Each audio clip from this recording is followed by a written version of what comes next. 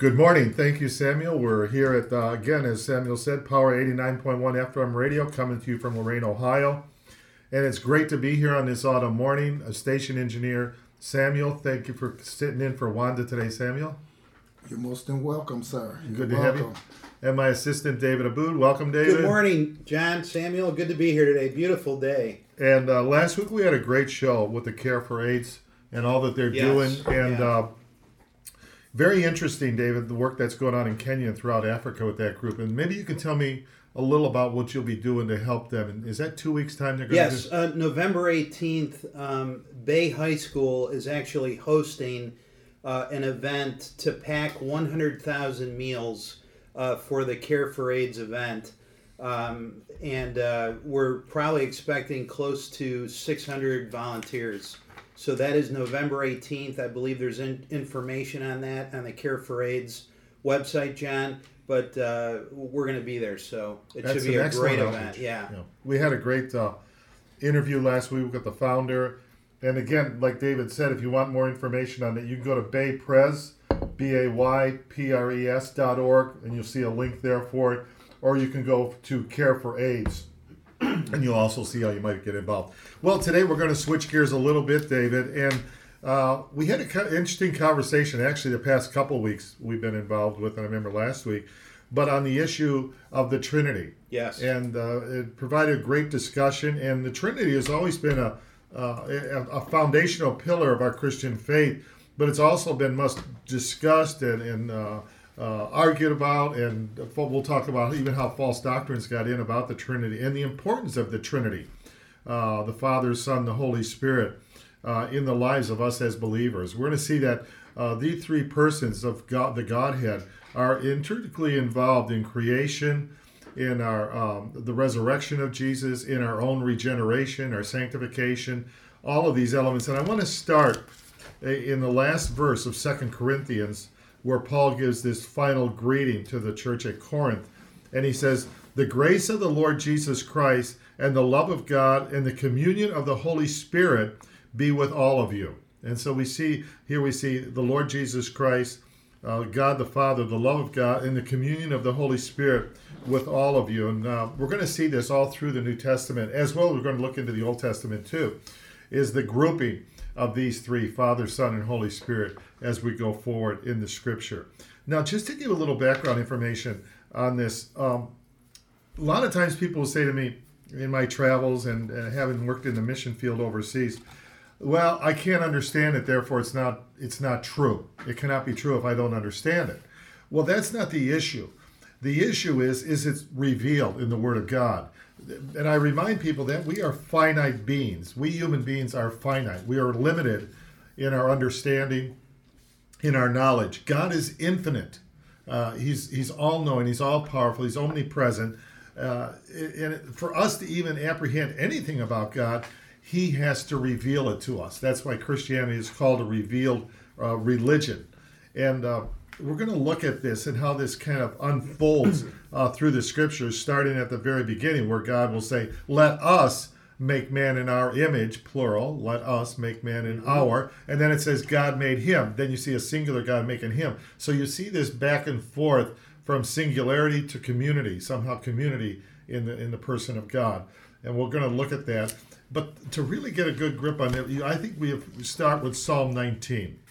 Psalm 19, it shows how God has revealed himself to human beings here on this earth. And if you look at Psalm 19, you'll see verses 1 and 2 will say, "The heavens declare the glory of God. The skies proclaim the work of his hands. Day after day they pour forth speech. Night after night they reveal knowledge." So this is basically saying that the first way God reveals himself to us is through creation, through the very universe. And this is going on day and night, day and night. I mean, just look out this morning. All the leaves are changing color. We're moving from autumn to winter. Yeah. There's this, the sun came up at a certain time this morning. There's this kind of real predictability and beauty and harmony in nature. And that's God's first revelation to us. It's what's called general revelation. All people, all around the world, throughout all the ages, have this revelation from nature itself. And that's why it'll say in Romans chapter 1, verse 20, Everything that we should see, everything that is created should tell us about a creator. So nobody has an excuse to say, I didn't know there was a creator God. Yeah. Abraham Lincoln was the one that said, everything I see teaches me to believe in a God that I do not see. So there's the first revelation, okay? Just what's going on in the universe. It's a declaration about the creator. And that's why I like the term universe, uni meaning one, verse meaning statement. It's a singular statement. But then look what happens when you go down to verse 7, 7 and 8 of that same psalm. The law of the Lord is perfect, refreshing the soul. The statutes of the Lord are trustworthy, making wise the simple. The precepts of the Lord are right, giving joy to the heart.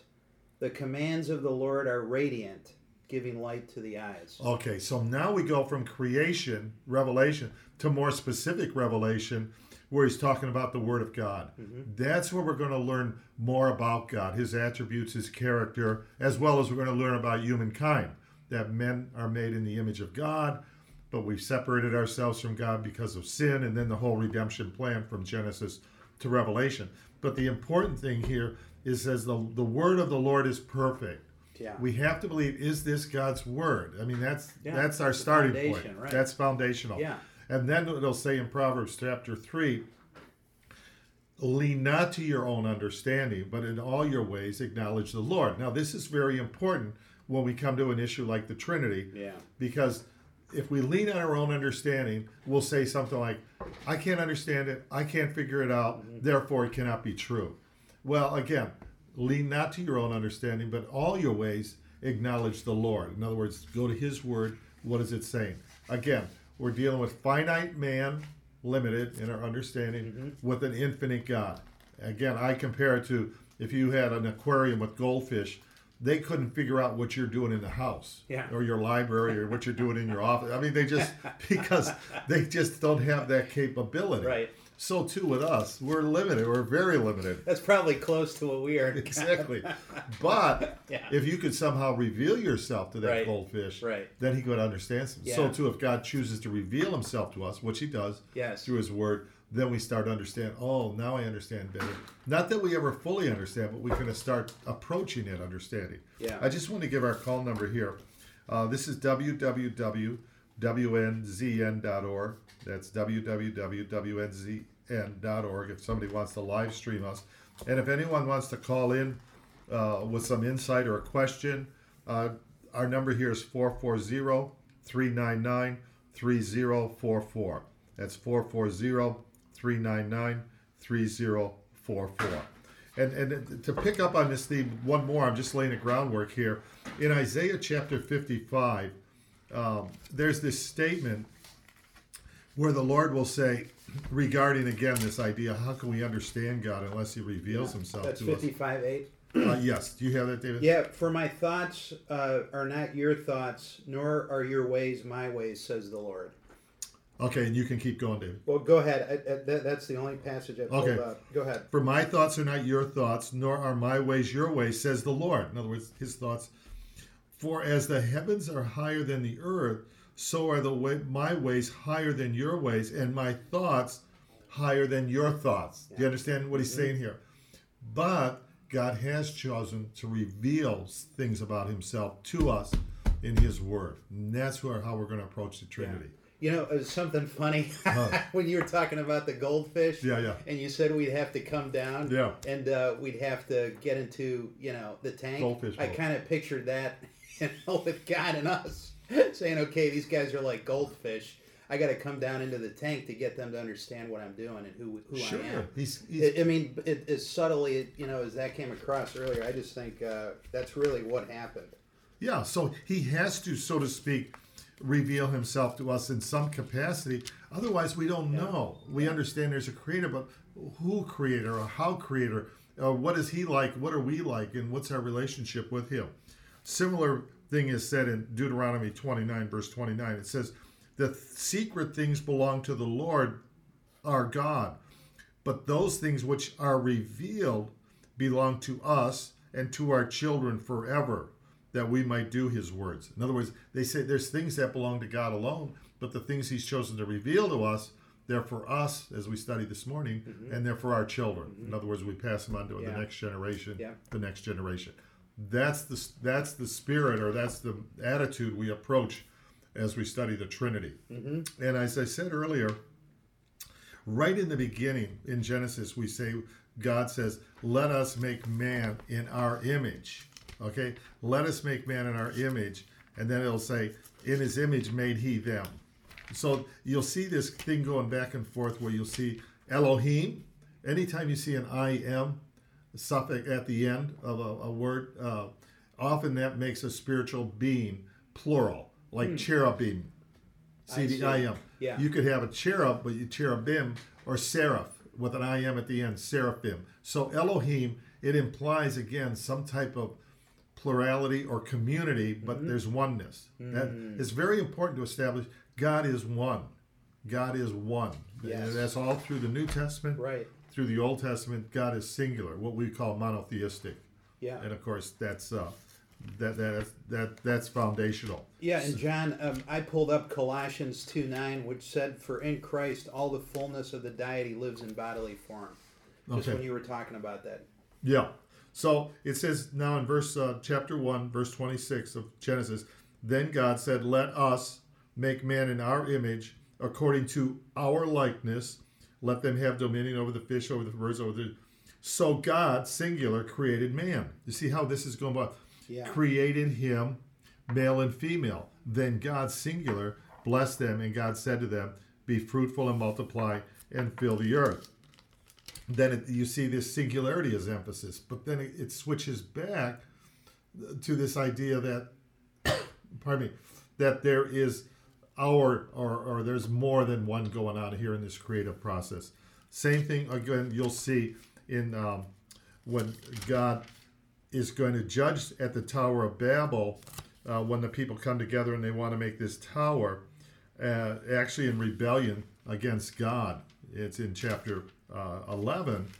But then the Lord says in verse 4, the human beings said, let's build a tower, let's reach to heaven. Some kind of idolatry is going on here. The people are clustering together. They're told to spread out and repopulate the earth. And then it says in verse 6, and the Lord said, indeed, the people are one, and they all have one language, and this they will do. And he says, verse 7, come, let us go down. Yeah. And they're confused their language. And then the Lord scattered. You see that? Let us, plural, and then the Lord scattered them, singular. Do you understand how this thing goes back and forth? Oh, that's cool. Yeah. Yeah. So once we have a better grasp of that, Right. we can move through the Scripture. Now, I again, never noticed that. Wow. where people get in trouble is they go, I can't figure it out. I don't understand it. If you stick with the Scripture, you'll not that anyone fully understands this profound mystery of the Trinity, but we can approach it. We can start to apprehend it. Remember what God says. The secret things belong to the Lord alone, but those things he's revealed to us, they belong to us and to our children. So it's a little like, I'm going to refer to you in a minute, David, but if you're flying an airplane and you're flying at night in the fog, especially if you're over the ocean, if your inner ear is telling you this, your eye is telling you something, everything is telling you, but to be safe, you have to go with what? The instrument gauges. You have, remember John F. Kennedy Jr.? Yeah. Yeah, I think it was in the, he got turned around because he was flying at night, but he was not certified to fly it with instrument gauges, nor was I. When I flew my wife up to Canada, and we had fog cover all the windows, and we had ice on our wings. If I didn't have my co-pilot in the plane with me, I don't think there's any way we could have gotten out of that. And same with Kennedy. He was not able to use the instrument gauges to know up and down. He got turned around. yeah. So Yeah. if you trust, even though your eye is telling Right. you this, Right. your inner ear, your balance Correct. is telling Yeah. you this, you don't listen to that, so to speak, but you listen. Right. What is the compass saying? What is the all your instrument panel is going. So think of the instrument panel as the Word of God. That's a great way to look at it for me, John. I mean, that makes perfect sense because there's so many things we don't understand. We need to have that kind of, tool Yeah. to understand how we're going to navigate. Exactly right. And through life can be confusing. Yes. We're in this world. It's a fallen world. We're trying to work our way through this world. All this chaos at times and Yeah. loss and stuff, and we're trying to make sense of it. But if we have the Word of God, it's in a sense we're piloting through this, but we know that that's fixed, Right. that doesn't change, Right. and that will get us through. Yes. And so many people that I talk to don't understand the Trinity because their default is, like John F. Kennedy Jr., well, my eyes tell me this, my ear, I can't figure out how could there be one God eternally revealed in three distinct persons. You see? Yes, and I think it goes back to what you said earlier. Last night, one of the things I wrote on the board as we were prepping for the show is, do I believe that the Bible is the Word of God? And my answer is yes. But when you do that, John, as you said earlier, we have to have faith that it is, and what is in the Bible is true, even though we can't understand it. And I think you put that in my brain, and I've assimilated that now that we've been walking together. But that is so important here, especially. Well, that's the thing, David. Yeah. Faith. Everybody has Yeah, faith. right. But what do they have faith in? That's the issue. For Right. example, if you go on an elevator and it's going to go up, let's say 50 floors, you're in Chicago at the Sears Tower. When you go on that elevator and you see that certificate on the back of the elevator that says this Yeah. elevator is state of How much Illinois, weight it'll it can hold. hold. Does that build trust in you? Oh yeah, I've been I in mean, third world countries where they yes. don't have. I always look at the date too in New York. Yeah. See, those words Right. build faith in you. Yes, they do. If you go into the doctor's office and you need surgery Yeah. and you look behind him and you see all those diplomas, Yeah. I don't care if he's got diploma from kindergarten. I just want to see a bunch of diplomas. Why? Because those words Right. instill faith. Yes, they do. Those words build trust. So much so, Yes. the Bible. Faith cometh by hearing, and hearing by the word of God. Right. That's the issue. Mm-hmm. What is truth? Now, is this true? Is God's word true, or is it not true? Right. And that's going back to our original statement. And now, here's the thing about truth. If everybody in the world doesn't believe in truth, that doesn't make truth any the lesser. You see what I'm saying? Mm-hmm. Truth is truth. If people want to believe it, if they don't want to believe it, truth is truth. That's just what it is. So as we approach this, we're going to turn a couple places to look at the Trinity in the Old Testament. We'll go to Isaiah chapter 48 for a moment. Isaiah. Chapter 48. We'll do Isaiah for a little bit here, and then we'll bounce around. But what I'm just trying to establish is we're going to see how this truth. I have it up, John. Do you have Isaiah 48 and 16 and 17? Yes, I do. Okay, if you'd read that. Sure, happy to. Come near me and listen to this. From the first announcement, I have not spoken in secret. At the time it happens, I am there. And now the sovereign Lord has sent me, endowed with his Spirit. For this is what the Lord says, your Redeemer, the Holy One of Israel. I am the Lord your God, who teaches you what is best for you, who directs you in the way you should go. Okay, now this is very powerful because why? It says, come near, God. This is God speaking through the prophet Isaiah. Hear this. He says, come near. I have not spoken in secret from the beginning. In other words, this is something you should know. We just looked at Genesis chapter 1, which is the beginning. From the time that it was, I was there. In other words, God's eternal. He was there. And now the Lord God, God the Father, and his Spirit, Holy Spirit, have sent who? Me. This is Jesus. This is very similar Yes. to when Jesus was baptized. Yes. Jesus is in the river, in the Jordan. Holy Spirit comes down as a dove. The Father says, this is my beloved Son. For God so loved the world, he gave, or he sent his only Son. And look at the titles. Thus says what? The Lord your Redeemer. Well, what does it mean to redeem? A redeemer is a title of somebody that purchases back. Yeah. You know, in the old days with pawn shops, if you needed money, you took your guitar, your radio to a pawn shop. They give you a ticket. That was a redemption ticket. So when we had the money in that, you could go in there, give the money, and redeem back your valuable. Right. You were purchased. Right. Well, who purchased us back? You can go back Jesus. in time and fix Yeah, anything. he's our redeemer, Start again. and he's also called what there? Not just The Holy Lord One of Redeemer, Israel. Holy One. How many times Yeah. has Jesus been called? Even the demons called him the Holy One of Israel. Right. They says, "What do we have to do with thee, thy Holy That's One?" of right. Israel? So Yeah. what I'm getting at is, as you start studying the Scripture, we're going to start layering in where we see in the Old Testament. We might go back and forth a little bit this morning, but I want us to look at this idea what does the Scripture say about the person of God. I like that. Yeah. So then we just kind of keep moving forward. Now, other times people will say, well, the word Trinity isn't in the Scripture. I've heard people say that. Well, if that's the case, here's the problem with that. God knows everything. It's what we call He's omniscient, right? It says Right. that in Psalm 139 and Jeremiah 23. Well, the word omniscient is not in the Bible. That word is not in the Bible.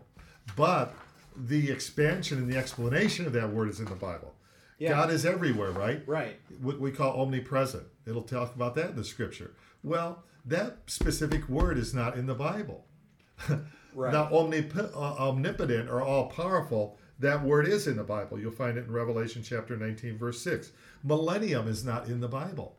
It's described in Revelation, 1,000 years. No. The word incarnation is not in the Bible. So if we just say, because the word, the Trinity, is not in the Bible, that makes it invalid. It's not consistent.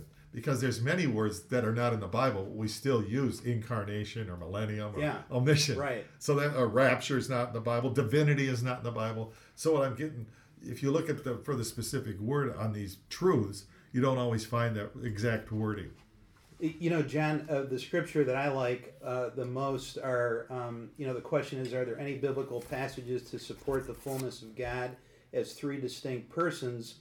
The answer that I pulled up was in Matthew 28:18, where Jesus says, the Gospel of Matthew, go therefore and make disciples of all nations, baptizing them in the name of the Father and the Son and the Holy Spirit. Right. So now that's at the end of Jesus' Yes, it ministry. is. At the beginning, Yeah. you see the Trinity, like I just referenced in Right. the River Jordan, where Jesus is being baptized, the Holy Spirit comes upon him, and then God the Father will say, "This is my beloved Son." So at the beginning of his ministry, at the end of his ministry, you see Yes. this Trinitarian Yeah. kind of formulation. It's all connected. Go Yeah. baptizing them in the name, Yeah. singular, Mhm. Father, Son, and Holy Holy Spirit. Spirit. Three. Yeah. So that's where we're coming Yes. with this. So you'll see this again operational all through the Scriptures. I mean, if you look at Ephesians chapter 1 for a moment. Ephesians chapter 1. Well, just see how this works out in our lives as believers, as part of our regeneration. Okay, I have it, John. Now look at verse 3. Verse 3, praise be to the God and Father of our Lord Jesus Christ, who has blessed us in the heavenly realms with every spiritual blessing in Christ. Okay, in verse 4. For he chooses us in him before the creation of the world to be holy and blameless in his sight. There's the Father, and how he's working. He's chosen us. He wants us to be holy. Now look at verse 7. In him we have redemption through his blood, the forgiveness of sins, in accordance with the riches of God's grace. Now who's redeemed us by his blood? Jesus. Yeah, there's Yeah. the second person. Now look at verse 13. And you also were included in Christ when you heard the message of truth, the gospel of your salvation. When you believed, you were marked in him with the seal, the promised Holy Spirit. Okay. What do you know? So Wow. what I'm getting at there is Yeah. you study with some sensitivity Yeah. the Scriptures, Yeah. they'll come out to you. You Oh, see what I'm yeah. saying? They'll They're start jumping out. emerging to Right. you. Yeah. And Yeah. it's not that I fully understand it, but does the Word of God declare it? You know, there's many things we don't understand, but we still accept. Like my old preacher friend said, I don't know how a brown cow eats green grass and gives white milk, but I still like vanilla milkshakes.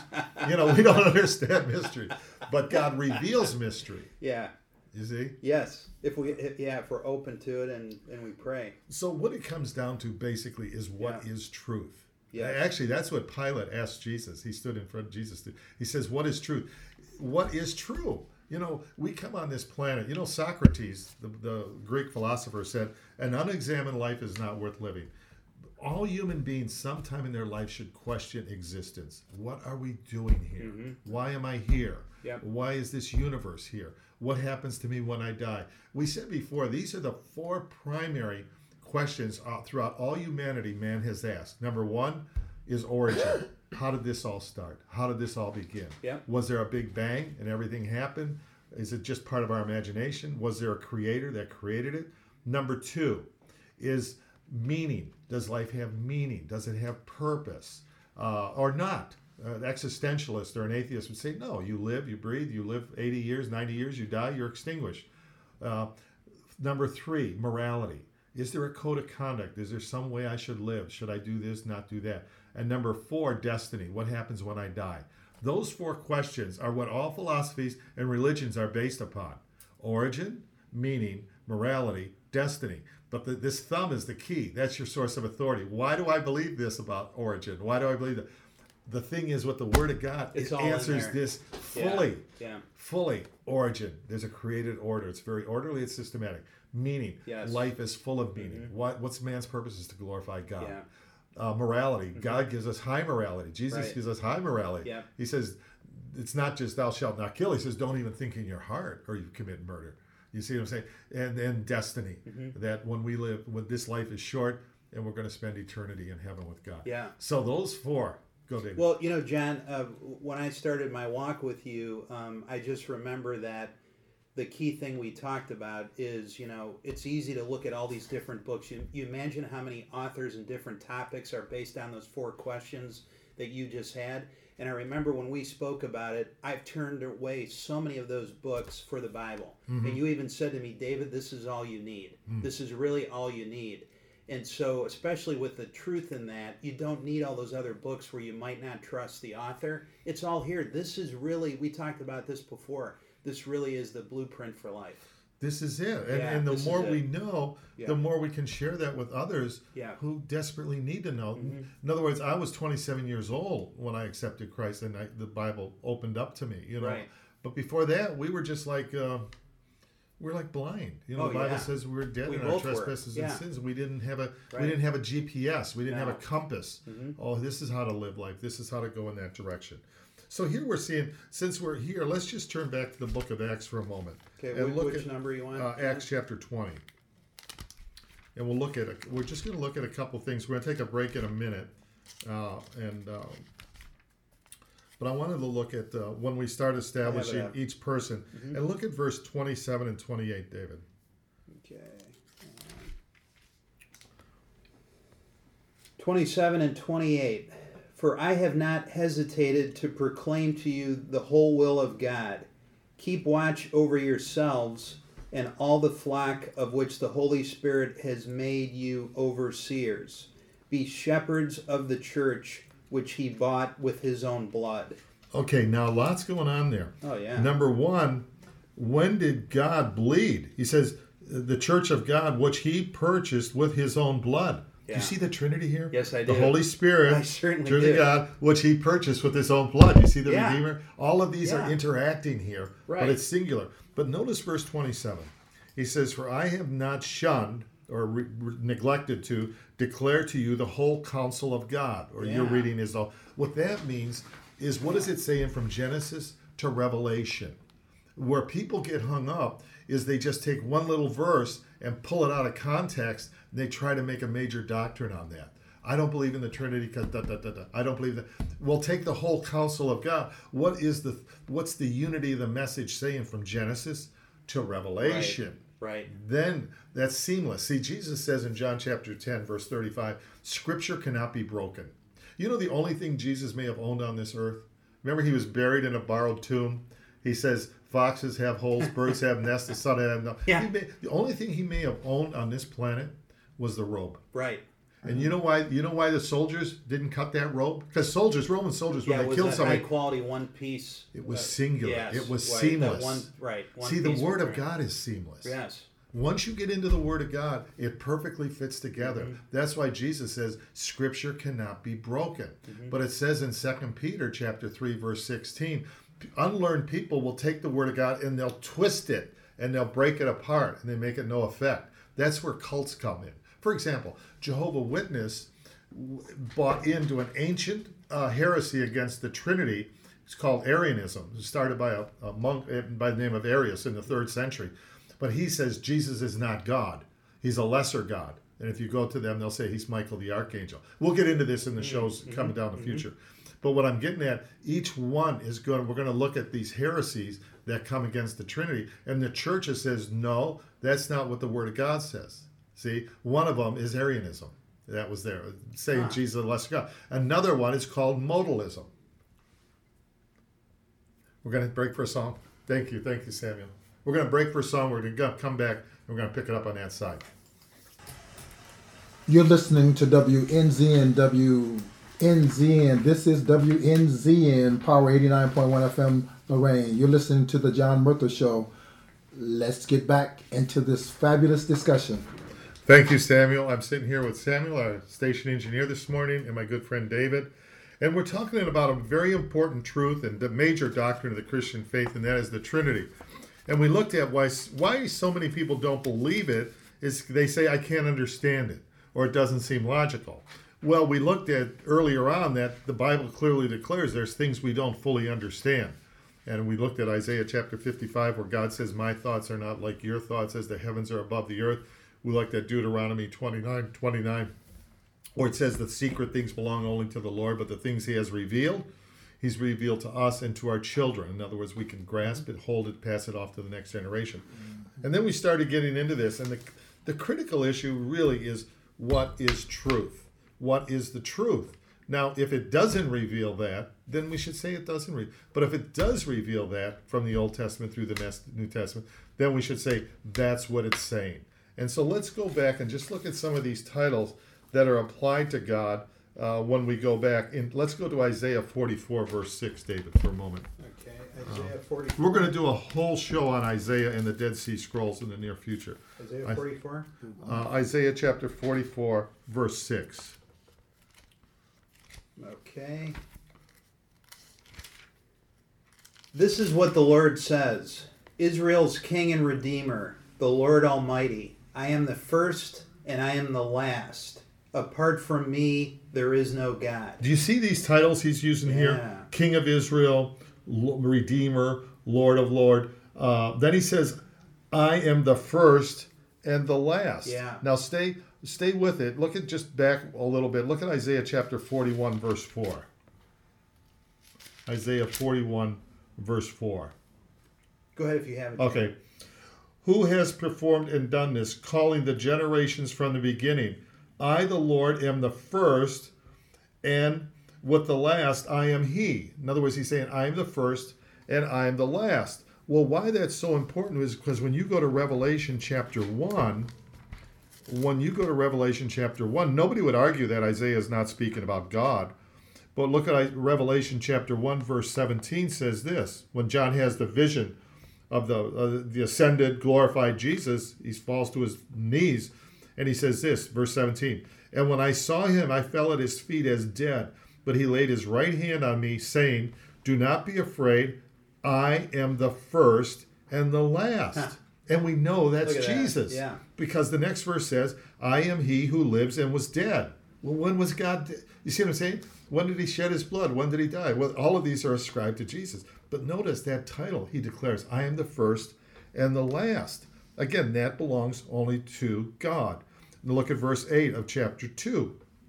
He says, and to the angel of the church in Smyrna write, these things says the what? The first and the last, who was dead and who came to life. There's no ambiguity here.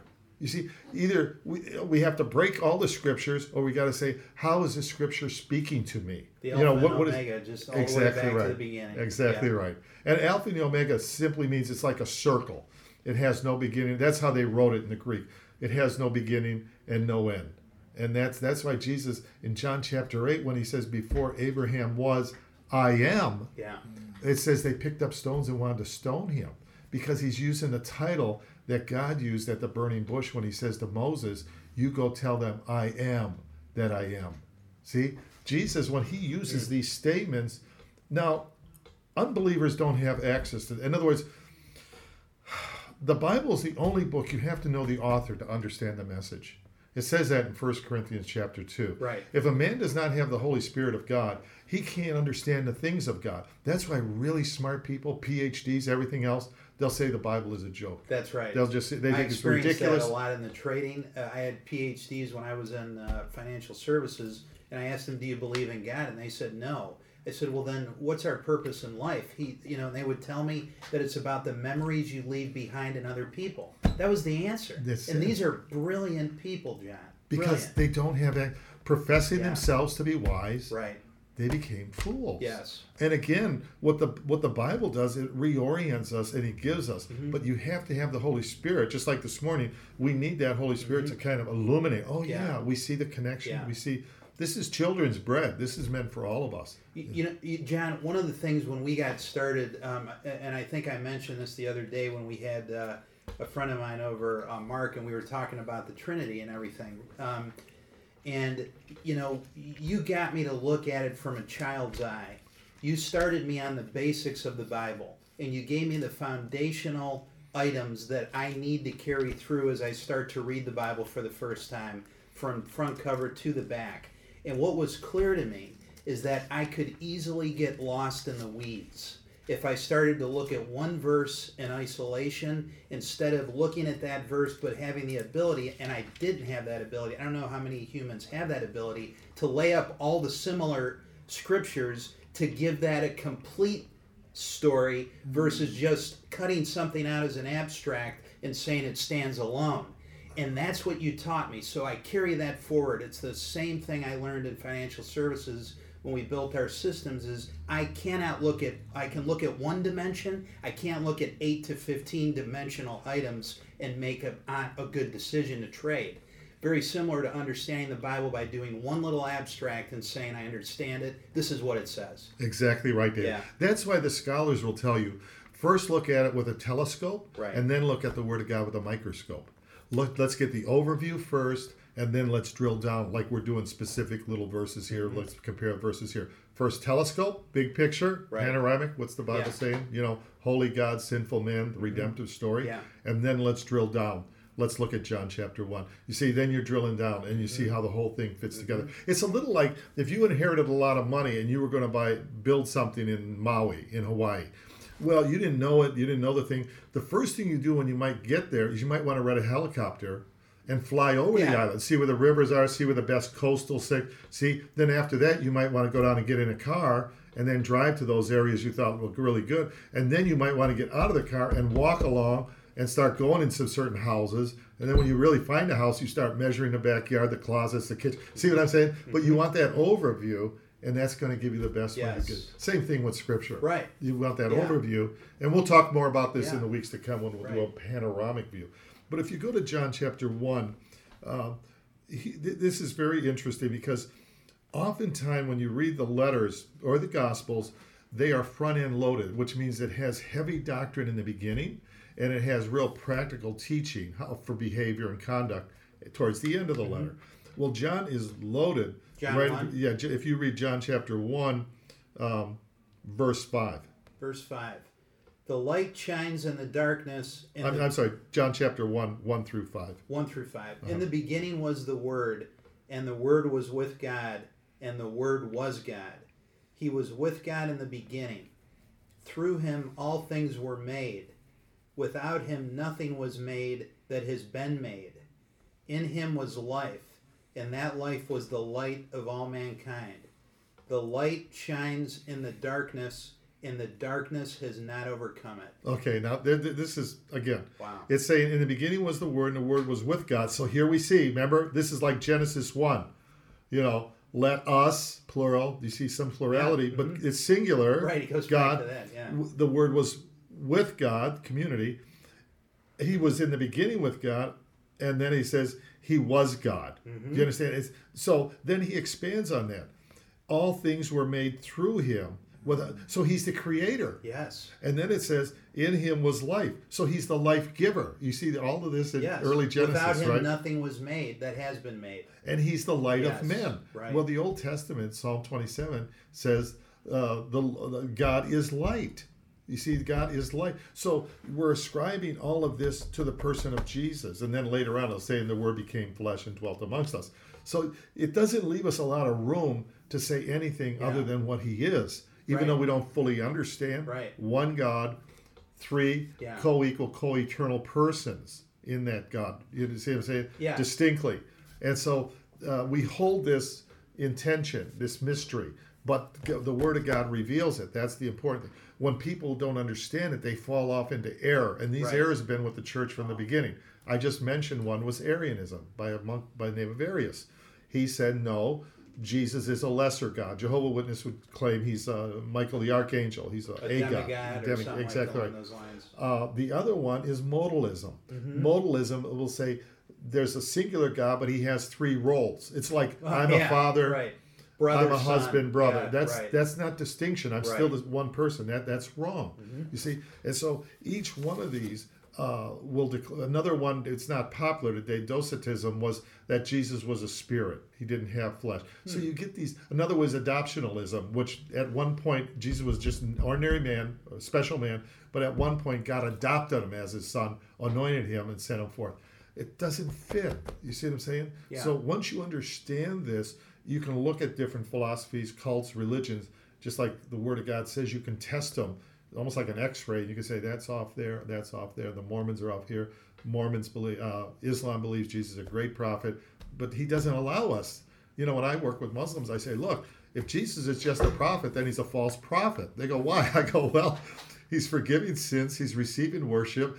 He says, where two or three are gathered together, I'm in your midst. I'm going to come back one day on clouds of glory. I said, you're not going to get Moses or Elijah. No These way. guys saying this Yeah, stuff. no way. You know, Jesus, he says in Matthew chapter 13, he's Lord of the Sabbath. Well, God made the Sabbath. How could Jesus be Lord of the Sabbath? So you see what I'm saying? We keep working. Let me give you an example of how this works out. Look at Matthew chapter 22.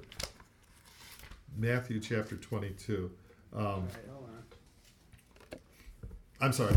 We'll go to Matthew chapter 26. This is when Jesus is being 26? tried. 26. Okay, go ahead. He's being tried by the high priest. He's actually has 5 separate trials prior to his crucifixion. Some are religious, some are civil. But notice verse 62. What does it say? All right, hold on. 62. Then the high priest stood up and said to Jesus, "Are you not going to answer? What is this testimony that these men are bringing against you?" But Jesus remained silent. The high priest said to him, "I charge you under oath by the living God. Tell us if you are the Messiah, the Son of God." Now, notice at this point, Jesus was kept silent, right? But now the high priest, in the office of the high priest, puts him under an oath. Yeah. And so Jesus will respond. He's respecting that office. He says, I put you under oath right now. You tell us plainly, art thou the Christ, the Son of God? Right. And Jesus says, "You have said so," Jesus replied. "But I say to all of you, from now on you will see the Son of Man sitting at the right hand of the Mighty One and coming on the clouds of heaven." and after that, they'll say, the high priest tore his clothes, saying, he has spoken blasphemy. Yep. Why? Because he, being a man, made himself to be God. Because he's quoting from Daniel chapter 7, when the Son of Man meets the Ancient of Days, and he's coming back in clouds of glory, Shekinah glory, to judge the earth. That was God. And Jesus is clearly declaring that. There's no wiggle room here, if you know what I'm saying. Yeah. He just doesn't allow it. He's either who he says he is. You know, C.S. Lewis says this. Look, it's called the tridilemma. There's 3 problems. Or he says, either Jesus is a lunatic, like somebody would say, hey, I'm Napoleon. Well, you put people like that in the psychiatric, or he's a liar. He knew what he was saying. He was misleading people, and he was a liar. Or he's Lord. There's no other room for it, unless you want to say he's a legend, that he never existed. He was like Peter Pan or something. But this man changed human history. We know he cannot be a lunatic. Mm-hmm. He changed history, for the good, Yeah. And like I was telling an atheist friend, he didn't believe. I says, Jesus changed all of human history. He goes, I don't believe it. I says, when you were born? He says, 1952. I said, 1,952 years from what? He looked at me. Oh, from the birth of Jesus. I go, your birthday's based on his birthday, pal. You should think about it. That's we were significant. laughing. But you're in Matthew. Let's just turn back a little bit in Matthew to chapter 22. Okay. This is where Jesus, when he's talking about authority, he describes himself as the stone that the builders rejected. If you notice, Which verse? chapter 22, verse 42. Okay. Let's see here. Okay. What do you think about the Messiah?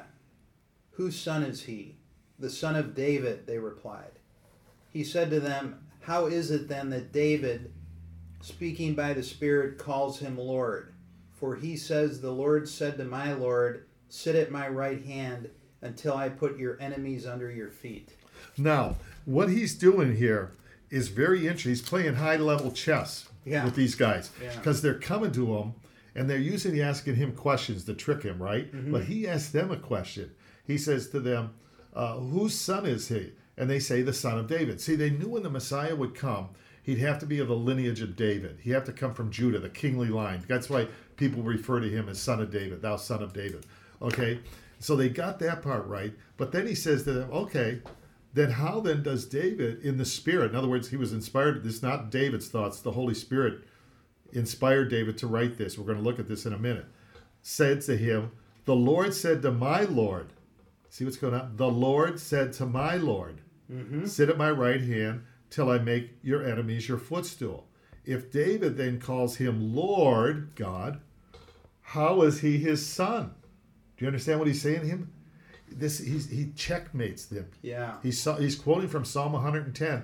He's saying, how can this one predate David? He's God, he's the Lord, but he comes after David. Do you know how? The incarnation. Yeah. See, he predates because he's the Yes. Alpha and the Omega, Yes. but he comes from the lineage of David through the line of Mary, all the way down Yeah. the incarnation. So he's the son of David. And that goes back, we'll turn to Psalm 110.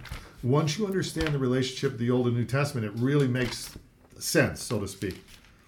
See, it says after that they couldn't answer him anything; they were stuck. But look at Psalm it. Psalm 110. 110. Which verse? Look at verse 1 and 2.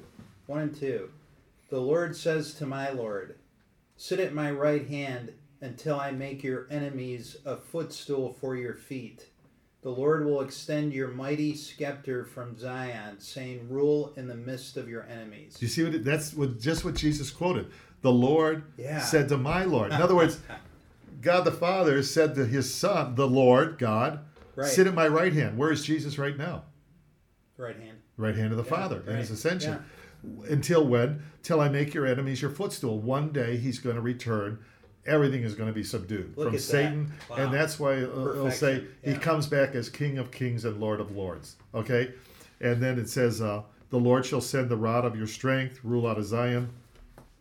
And then he goes down here and he says in verse 4, the Lord has sworn he will not relent. In other words, take it back.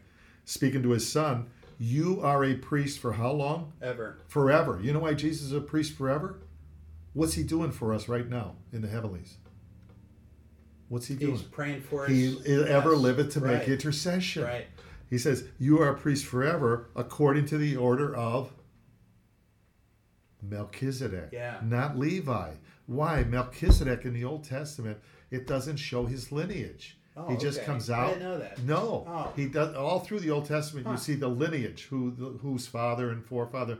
But Melchizedek comes out, no lineage given. He meets Abraham. Is that right? Abraham pays tithes to him. He gives him bread and wine, and then he exits stage left. I didn't know that. And so that's why Jesus is a type. The other thing about Melchizedek, he's both a king and a priest. It was impossible for the Levitical people to be king and priest because you had to be a priest. You came from the tribe of Levi. To be a king, you had to come from the tribe of Judah. So he says, you are forever a priest after the Wow. oath. So what I'm getting at, it's like threads. Yeah. It's like threads. Oh, yeah. They all mesh together. Yeah, perfect. Nobody has a source of No authority way. like this. You understand? This is what we were talking about, though. You know, for me, from my perspective, there's all of these clear visuals, but there is no way for me to archive them all. So you almost have to write stuff down. You have to understand you can't look at one thing in isolation. We're back to that again. Yeah. And I think where you see the deviation with a lot of people is they do that. They have a tendency to do that, at least from what I've seen in my young career with this. when you put it all together, it's just beautiful It's harmony. magnificent. It's yeah, magnificent. it's a beautiful story. I think you said to me the other day when we were out, you said it's an incredible love story. Yeah, because that's what it is. Yeah, because how is God going to redeem and Right. how is the bridegroom going to get his bride back? That's Right. what Revelation is all about. Exactly. And so, Samuel, we're going to close now, and I just want to thank Samuel again for being the engineer Thanks, this Samuel. morning. Good to be with you today. Thank you, David, for being with us, and Thanks, for everybody tuning in, listening. I just want to close with this verse I opened up with, was in the last chapter of 2 Corinthians, chapter 13, where it says, "The grace of our Lord Jesus Christ and the love of God and the communion of the Holy Spirit be with all of you." Amen. And so Amen. he closes with that Yeah. Trinity benediction, and I like that. So God bless all of you. Have We a great hope, weekend, God willing, everybody. we'll have another show next week, and we have some special